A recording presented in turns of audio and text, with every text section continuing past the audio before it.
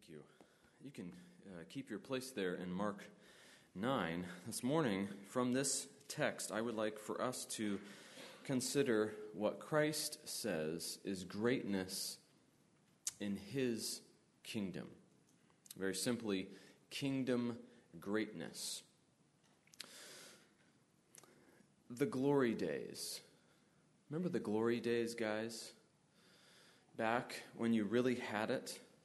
Sometimes those aren't pictures. I don't think all of us, our glory days would be in black and white. But all of us, particularly as guys, I would say, we sometimes wish that people around us now, our children even, our friends, knew how good we really were back in the day. We sometimes, though, we run into trouble when we try to act as if we still had it. And then the next morning, maybe for the next week, we are reminded that we don't still have it. Our bodies are telling us that.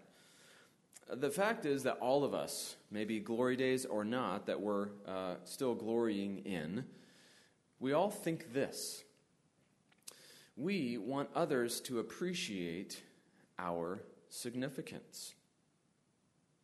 All of us are really glad to be better than those around us, or at least thought of as better than those around us. Take whatever measure you want to, whether it's athletic ability. You know, for us as guys, sometimes we kind of recall those days and wish other people appreciated that. Maybe it's your net worth. Maybe you personally know that you have really good taste in interior design, and you kind of like it when other people notice that about you. Maybe taste in clothing. Maybe your spirituality in your clothing choices. Maybe your spiritual knowledge or your rightness about things.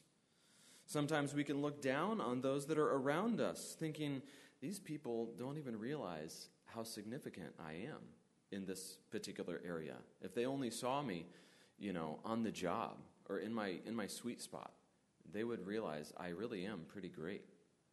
All of us struggle with that. But thankfully, Christ addresses that sinful tendency that all of us struggle with. Here in this passage, he addresses that, and he addresses that through the lens of the disciples. So before we look at our passage this morning, we're not going to go through all the way to the end of the chapter, that last paragraph, if you will. We're going to be looking particularly at verse 33 down through verse 41. But with this struggle that all of us have, we're going to need God's help to understand and apply his word that the Spirit has breathed out for us. So let's take a second and ask for his help. Let's pray. Father, you, through your Spirit, breathed out this word for us, and I pray that you would give us a good understanding of it. Would we actually understand what the heart of this passage is? And would you give us grace to admit the truth about us that we need to change? Would you give us grace to apply and actually make Christ-like growth in the areas that you would reveal to us through your word by your Spirit? We need your help in this, and so we ask for it. We're helpless without you. And we pray together in Christ's name. Amen. In the disciples' day, significance was measured by things similar to our day. Some of the things that we just listed out, maybe it would have been for the disciples how quickly they could haul in the nets, how strong they were. Any number of things, but particularly back then, rank, how you ranked in society or in your community was very significant. And particularly for the Jews, spirituality was a measure of significance in their day. A lot of times when we hear the word Pharisee, we immediately think negatively. Maybe that's because we're familiar with the Bible, and the Bible had a lot of kind of bad things to say about Pharisees. But in their day, they were actually held in high esteem. Oh, wow, look at how spiritual that person is. Look how many jots and tittles they follow of the law. They're so spiritual, they're even doing things beyond the law. And so that's why it was so shocking then that Christ was so excoriating of them, because they were esteemed so highly. And so in their day, what your rank was, what your spirituality was, that affected how significant you were to others. And it's interesting, as we zoom out just a little bit to get the context of this passage, Christ has already told the disciples where true significance in his kingdom was found. Back up to chapter 8 and look at verse 34 and 35 of Mark. Mark 8:34. Maybe that's a couple of scrolls away or just across the page. Mark 8:34, and calling the crowd to him with his disciples, he said to them, if anyone would come after me, let him deny himself and take up his cross and follow me. For whoever would save his life will lose it, but whoever loses his life for my sake and the gospel's will save it. And then he goes on to say, how silly to lose this whole world just grasping after the temporary, and then you lose eternity, right? And he talks about that. Look at chapter 9, verse 31. Chapter 9, verse 31. He was teaching his disciples, saying to them, the Son of Man is going to be delivered into the hands of men, and they will kill him. And when he is killed, after 3 days, he will rise. But they didn't understand the saying and were afraid to ask him. Christ is just telling them that kingdom significance is found in self-denial, back in chapter 8, and here in chapter 9, in suffering. And then in our passage this morning in particular, we're going to see that kingdom significance is found in serving others. You could say that would be the theme of this passage. Kingdom greatness looks like serving others.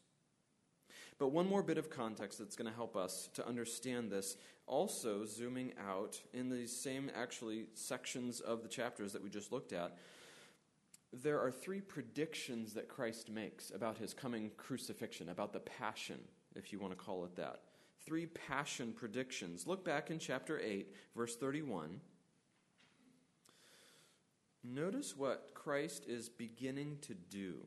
3 passion predictions, 8:31, and he, Christ, began to teach them that the Son of Man must suffer many things and be rejected by the elders and the chief priests and the scribes and be killed, and after 3 days rise again. Chapter 9, verse 31, which we just looked at, for he was teaching his disciples, the Son of Man, again, hear this prediction about the coming passion, the coming crucifixion. The Son of Man is going to be delivered into the hands of men, and they will kill him. And when he is killed, after 3 days, he will rise.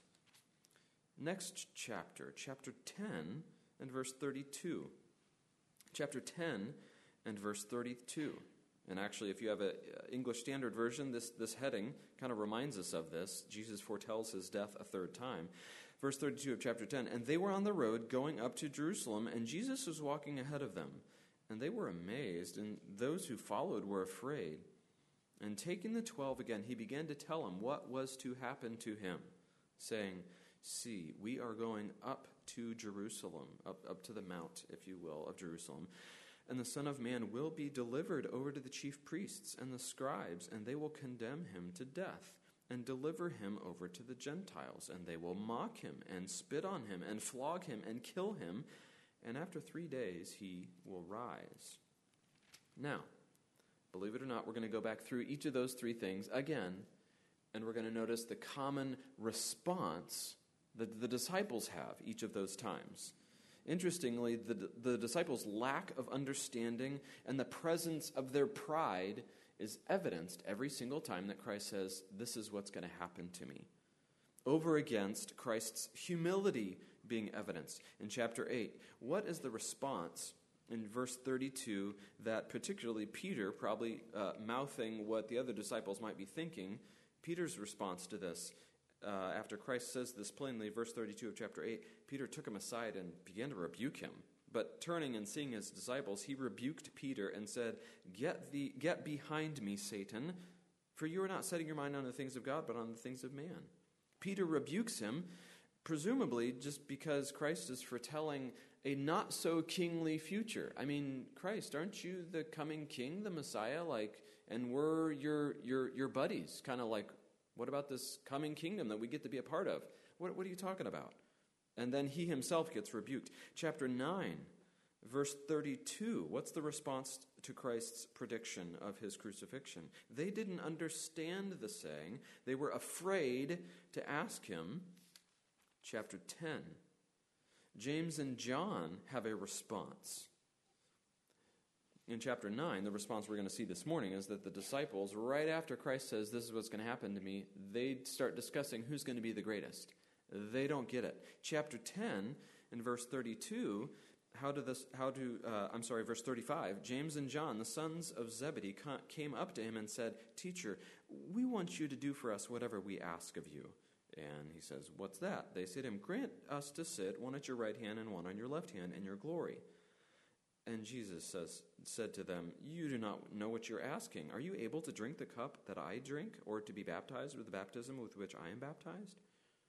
Basically, James and John are saying they still think that the kingdom is going to get ushered in and they're going to get to be a part. And so their response to that is, "Oh, can we sit on either side of you in the kingdom? Like, hey, what's in this for us?" So the disciples, they don't understand. They're proud. And Christ each time evidences humility in this. So part of the context for the passage that we're looking at this morning in chapter 9 is the disciples' pride and self-focus over against Christ's humility and what he says is actually truly significant in the kingdom. The first thing that we're going to see, we're going to actually just arrive at in a little bit, but it's this first paragraph that we see, verses 33 through 37. Let's look at it together. Verse 33, "And they came to Capernaum, which is on the north side of the Sea of Galilee. And when he was in the house," this is Christ, "he asked them." Okay, whose house is this?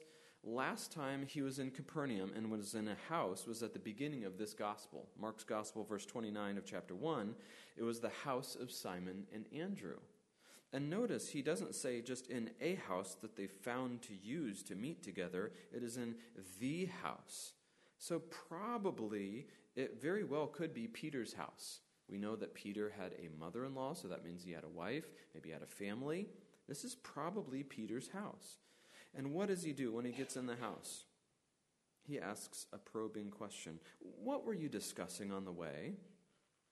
And he's gently asking a question, kind of like the parent that knows what's just been up to. They ask the question. They don't need information. They're trying to see how the child is going to respond to that. That's exactly what Christ is doing.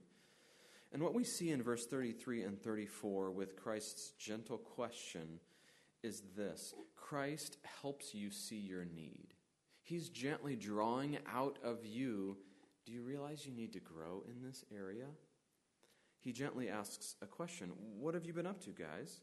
And of course, he knows the answer. He's probing, and it's obvious that it's a sore spot because verse 35, what's their response?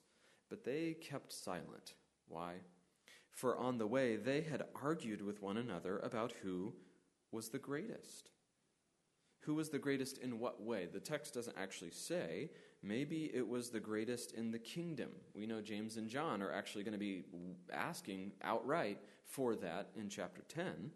Maybe it was the future kingdom's rank and position. Maybe it was, okay, who's really the most effective in ministry? I mean, you saw what I did yesterday, right? I mean, you see how I, did that miracle in Christ's name? Well, yeah, but you didn't see the other day when I was doing this. They could have been telling stories and in a way saying who's the most significant, who's the most perceptive. When Christ is asking questions, I always get what he's trying to get at here. The rest of you guys, you don't get it. Well, maybe it's who's the kindest person. Whatever it is, they're arguing about who is the greatest. And it's a question that we need to ask ourselves that Christ is asking them. How have I been chasing significance? Because that's exactly what they had been doing on the way. Have I been pursuing significance with my coworker, my friends, trying to show how I actually am better in this particular area? Maybe it's my parents. Maybe it's my brothers and sisters in Christ here in our church. They need to see how special and gifted I really am. And so I'm going to figure out ways, maybe not obvious, but kind of subtle ways to demonstrate my superiority in this particular area, my spirituality in this particular gift. Did they notice how much I was serving? Did they notice how busy I am about ministry in the church?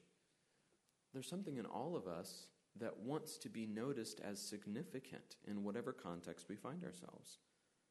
Maybe you're trying to find significance even to God himself, wanting him to like you more based on how crazy busy you are about ministry, thinking that you'll earn a righteousness with him that has actually already been earned by Christ on the cross. That's what James and John would later do, right? You know, we're pretty special, so could you give us a good position someday because of how good of servants we are? Christ helps you see your need. Let him ask you that probing question and actually take the time to think about it. How have I been vying for significance in obvious or not so obvious ways?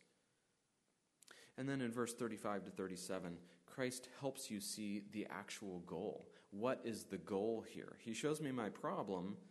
What then should this really look like in my life? To not be seeking to be the greatest. Verse 35. And he sat down and called the 12. And he said to them, if anyone would be first, he must be last of all and servant of all. Okay, guys, I know you are vying to be the greatest.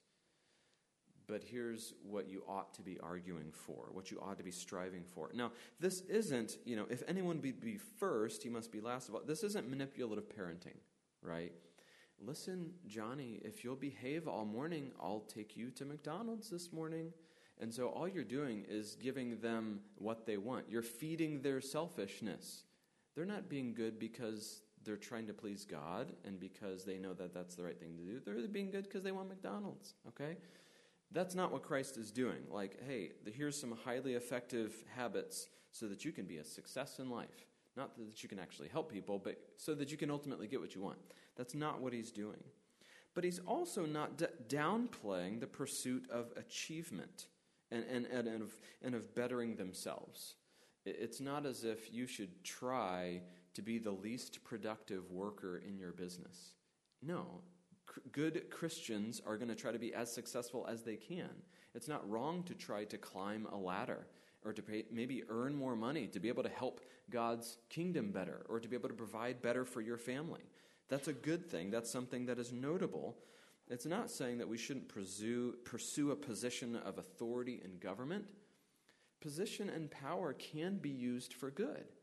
Christ elsewhere says it's just a matter of how you use that. Don't use your authority to lord it over the others, as was common in that day. He's not downplaying the pursuit of significance in terms of position. However, as one commentator says, Jesus does not exactly repudiate prominence and greatness, but he redefines them. What really is significance? The challenge is to be great in things that matter to God.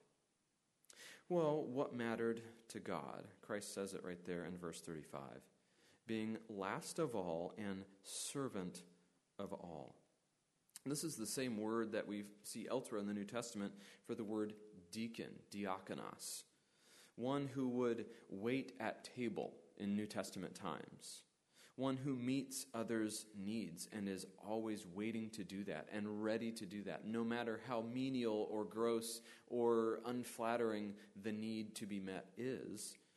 Servant is that of one who serves and meets needs. But he says not just to be a servant, but servant of all. Not just the servant of the king, of the significant person, because sometimes there's a lot to gain by serving a powerful person. You get to be close to really cool stuff and really significant things. So you have people chasing prominence by being close to powerful people.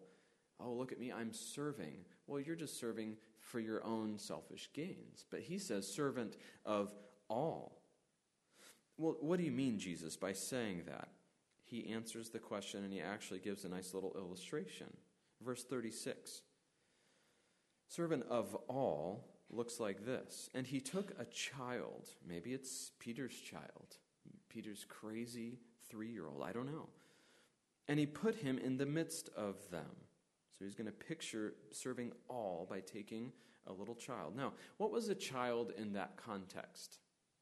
In that day, a child was not the one who should be catered to, told to follow his or her dreams, right? Told to be true to oneself. And we're going to double check with our child to make sure that your meal preferences are catered to. We're going to give them all the options, and if they don't like those, we'll run to the store and make sure that your needs are met. That was not the way children were viewed and treated in this day. No, a child was little and insignificant and low in the pecking order. That's the person that Christ takes and puts in the middle of this discipleship discussion. Now, what's he going to say? Then he scoops him up, and taking him in his arms, he said to them, with this little fellow or this little girl, now, what do you think he's going to say? Elsewhere, he scoops up a little child, and he says, you need to be humble and have the faith of a little child to be part of the kingdom. That is true, but that's not what he's getting at here. In verse 37, he says, okay, now I'm going to tell you what's going on here with this illustration of almost the most insignificant and helpless in our society. Verse 37, whoever receives one such child in my name receives me. And whoever receives me receives not me, but him who sent me. Instead, he's saying, be like me, disciples, who embrace and serve the seemingly insignificant. What can a child do to repay Jesus for his kindness in playing with him, or having a little fun time, or encouraging him about obeying his dad? Little things like that. The child can do nothing. He can't pay him back. He can't do any sort of kindness back to him. There's nothing in it to gain by serving someone that is so insignificant and helpless and unable to repay the kindness. There's no way that the kid can go around and tell of the significance of the one who helped him and broaden your good reputation. No one was even around to post this. I mean, come on, I need somebody to be around to take photos of my ministry so that, people can notice this. Serving the seemingly insignificant brings you nothing in return. And that's what Christ says is great in his kingdom. What's the goal? This: you must serve the insignificant for Christ's sake. The goal of kingdom significance, the goal of kingdom ministry is serving the insignificant for Christ's sake. That's what he says in verse 37. Whoever receives one such child in my name, you're doing it for the cause of Christ. I am serving this child. I'm serving this person that maybe nobody will ever see or know about. Nobody's going to see me doing this kind thing for this person because I love Jesus. Because that's what Jesus would do in this situation. This is Jesus' heart in meeting a need of somebody. Nobody's around to know it except God. That's what Jesus would be pleased with. So I'm going to go ahead and do this. I'm going to serve in my church. Nobody's around when I'm vacuuming the floors, when I'm cleaning the toilets. It's just me and my earbuds or whatever. But I'm doing this because I love Jesus. No one's around to see you meet that need of the neighbor that had a need, or to be kind to that person that most people aren't really kind to. It's not going to get any social media traction and increase your significance in others' eyes. But if you're doing it in Christ's name, that is what Jesus says is great. Maybe few people know about the need. Maybe few people other than yourself can even meet the need that you're aware of. Maybe it's just a little text. Maybe it's a time over coffee. Maybe it's a conversation, meeting that financial need. Maybe it is. It's cleaning the church. Maybe it's serving in the nursery. Maybe going up to that other person after church instead of the person that you normally like to hang out with. What about serving people that you don't get to see during the week? You see your family enough, probably during the week. Why not reaching out to those that you won't see the rest of the week? It's denying myself for the sake of others. It's doing that in a way that actually encourages them. You must serve the insignificant for Christ's sake. Let Christ help you see your need for growth in that area. Let him ask you that question. And then let him be the instructor of what is significant. Sometimes when we're struggling with something, a particular sin struggle, and we see somebody else excelling in that, maybe we shouldn't, but we sometimes think bad about that person. Like, they're so good at that thing that I know that I'm not good at, and I'm kind of jealous of it. We're trying to grow in our servant-mindedness, and we see somebody else excelling, and we kind of don't like it. That's exactly what we see, secondly, here in the next paragraph. Verse 38. John says to him, and it's almost like, really, disciples, are you this dense? Like, he just told you about serving people. Okay, we're going to serve people, but if other people don't, well, let's just read. John said to him, "Teacher, we saw someone casting out demons in your name, and we tried to stop him because he was not following us." He was not following us. It's like John is saying, okay, Jesus, we ought to be serving, but we're a little suspicious of others when they're trying to do it. The self-importance of the disciples is not quite even noticeable to them. They don't even see it. It's like, can you hear yourself talking here? I mean, just earlier up in chapter 9, what's ironic is that the 12 had just been unable to cast a demon out. If you're reading just like you would through your Bible, the disciples have just been unable because they didn't have enough faith to cast a demon out. And then when someone else is able to cast a demon out and does so, in fact, in Christ's name, they're looking sideways at it. Like, oh, well, you're not one of us, he says. And that's another interesting part. Notice the us versus them mentality that John verbalizes for the rest of the disciples. We good disciples, Jesus' special 12, tried to stop him because he wasn't following us. You would think he would have at least said, because he wasn't following you, Jesus. But it's like, no, we're all in this together, and we have the corner on significant ministry. We can have that same mindset sometimes. We can wrongly think that we are the only right servants. Sometimes that's what we evidence in our critical spirit toward others. We can wrongly think that we're the only right servants. That's what John verbalizes in verse 38. Beware of a critical kind of thinking toward other servants of Christ, and almost wishing that they wouldn't be doing such a good job at what they're doing. Beware talking negatively about other servants of Christ. How damaging is it to talk ill of other legitimately Bible-preaching, gospel-centered churches? Well, you can go to that church if you want to, but I wouldn't if I were you because, well, let me tell you why. Well, is that the way Christ would have responded to your argument against that church? You're actually wanting to hinder what Christ is doing? Christ built up that church. They are preaching the gospel. They are preaching carefully the Bible text. Be wary of speaking ill of other gospel-preaching churches. Jesus responds very clearly and pretty bluntly to that kind of attitude toward other ministry, toward other people that are serving him in his name. Look in verse 39. But Jesus said, "Do not stop him. For no one who does a mighty work in my name will be able soon afterward to speak evil of me." Verse 40. For the one who is not against us is for us. Essentially, no one serving truly for the sake of Christ will soon change to be speaking and working against Christ. Christ is saying, this person over there was truly serving in my name. He's not going to renounce that. He's not going to go back on that soon, right? And so in verse 39, we see this, the fact that Christ appreciates all of his servants. He's saying, John, stop trying to stop what I'm doing in other areas that maybe you're not familiar with or that you don't know about. Christ appreciates all of his servants. The hotter the temperature gets in our anti-Bible, anti-Christ culture, the more important it's going to be that we're not shooting at our own, right? That's why he says what he does in verse 41.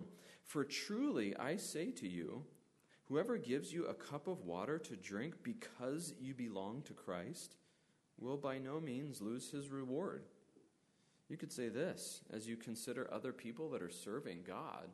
Those who are willing to help you because you are Christ's are significant to God. Those who are willing to help you because you are Christ's are significant to God. What does it mean to belong to Christ anyway? Because that's the caveat. It's not just anybody that likes what you're doing, they get a pass and they're in the kingdom. No, Christ is careful in how he says this. In verse 41, whoever gives you a cup of water to drink because you belong to Christ. The only person that could do that sort of thing is one who also belongs to Christ. Someone that knows that there's nothing that they can do to earn a position before God. I can't buy my way into the kingdom. I can't earn significance with God. The only thing I've earned is the wages of death. That's what, if I want to bring to the table what I'm going to try to get by who I am, I'm only going to get eternal punishment against an eternally, infinitely holy God. The one who places his faith and trust in Christ alone to save him, Christ, that person belongs to Christ. And if you know a friend that belongs to Christ and you seek to meet that need, Christ says, if you're doing that, you by no means will lose your reward, eternal dividends. And so be wary of casting somebody else in a negative light who belongs to Christ, who is seeking to meet gospel needs. It's interesting, one day not too long from this very instance, many of these disciples are going to understand this concept in a new way through the persecution of the early church. Those associated with them as disciples would be really risking a lot to maintain that association with them. That's why the baptism was so significant. Baptism wasn't just a nice little formality that they did in the confines of a small church that nobody else saw. Baptism was public. I'm actually willing to identify with these people who are getting persecuted for doing what I'm doing. And so baptism was a very significant thing, a public identification with Christ.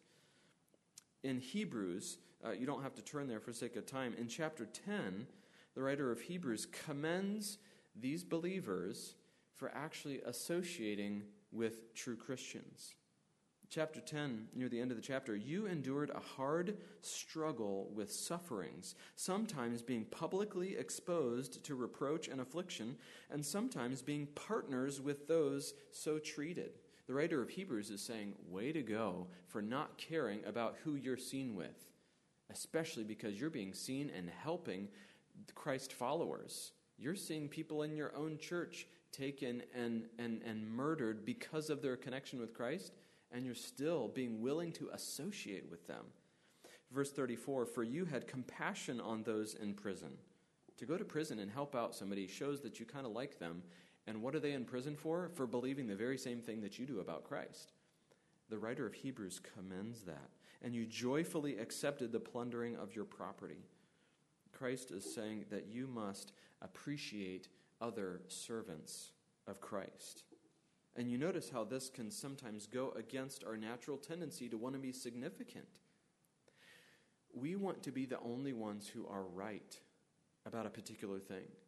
We want to be the ones that, well, you can go over there, but I'll give you 18 reasons why that's a bad idea. As opposed to thinking, well, what is God's grace doing in that person? There's so much that God's using them in unique ways that I'm probably deficient in, if I'm honest. It goes against our natural tendency, and Christ knew that. Back a few years ago in World War II, there was an evil that was spreading, right, with an evil man leading it. And the only way that that evil was going to be retarded and stopped was if nations that otherwise didn't agree on much of anything got together. You had a France. Just people probably didn't like their Frenchness, right? There was Russia, who we wouldn't agree with much of their view of human life. They would go on to do many bad things to themselves. Great Britain, America, they all had to get together. But if they were going to let pride get in the way, well, we're not going to act like we like you because I've got a bunch of reasons why the way you do government is really dumb, right? And no, they had to swallow the pride in order for the ultimate enemy to be defeated. Christ appreciates those who are his servants, and so must we. We've got to beware the pride in our own hearts that would want to disparage or hurt other servants of Christ, putting others down so we can seem spiritually superior. Instead, counter that sinful tendency by mentioning God's grace evident in that person, in that person's ministry. Maybe it's another gospel-preaching church. Maybe you wouldn't attend it, and you would have biblical reasons why you would disagree with how they do church or what that looks like for them.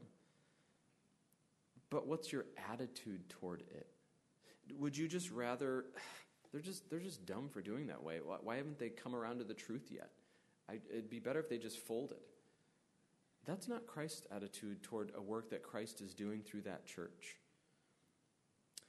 If we are more consistently appreciating other servants of Christ, if we are more consistently serving the insignificant for Christ's sake, you know what the result would be? The result would be what Christ points out in the last verse of this chapter. In verse 50 of Mark 9, Christ concludes with this same discussion. Verse 50, salt is good, but if the salt has lost its saltiness, how will you make it salty again? Have salt in yourselves. Essentially talking about influence for Christ. And be at peace with one another. That's kind of what started this whole thing. The disciples were arguing about their own significance. And Christ concludes this whole section. The result of you serving the insignificant for Christ's sake, the result of you appreciating other servants of Christ is going to look like greater influence for Christ, and it's going to look like greater peace and harmony within a church family. Kingdom greatness looks like serving others. You must serve the insignificant for Christ's sake. You must appreciate other servants of Christ. Those glory days, those tastes that you have that are superior to others, your accomplishments, your spirituality, when tempted to somehow increase your significance in others' eyes, whatever measure you want to take, when you're tempted to try to increase your significance in others' eyes, stop. Think, is that really serving them well at all? To try to basically draw the attention back to my own awesomeness? No. How about trying to draw their attention not to you and how you are significant, but to Christ and how Christ is significant? Increase their opinion of Jesus through your kindness. That's what godly ministry looks like. True servant-hearted ministry is not going to result in people thinking better of you. It's going to result in people thinking better of Jesus. God, that was so kind of you to meet that need through that person. That person saw the need. You probably drew attention to it somehow to them. You've been so kind to me through that person's kindness. That's what godly servant-mindedness to the insignificant looks like. And that, in turn, would be truly significant in Christ's kingdom, meeting that insignificant or significant need to that person that probably won't be able to help you or that nobody else will know about. God appreciates that. We need to commit ourselves to more consistently serving the insignificant for Christ's sake and appreciating what other servants of Christ are doing for Christ's sake. Let's ask for God's help to do that. Let's pray.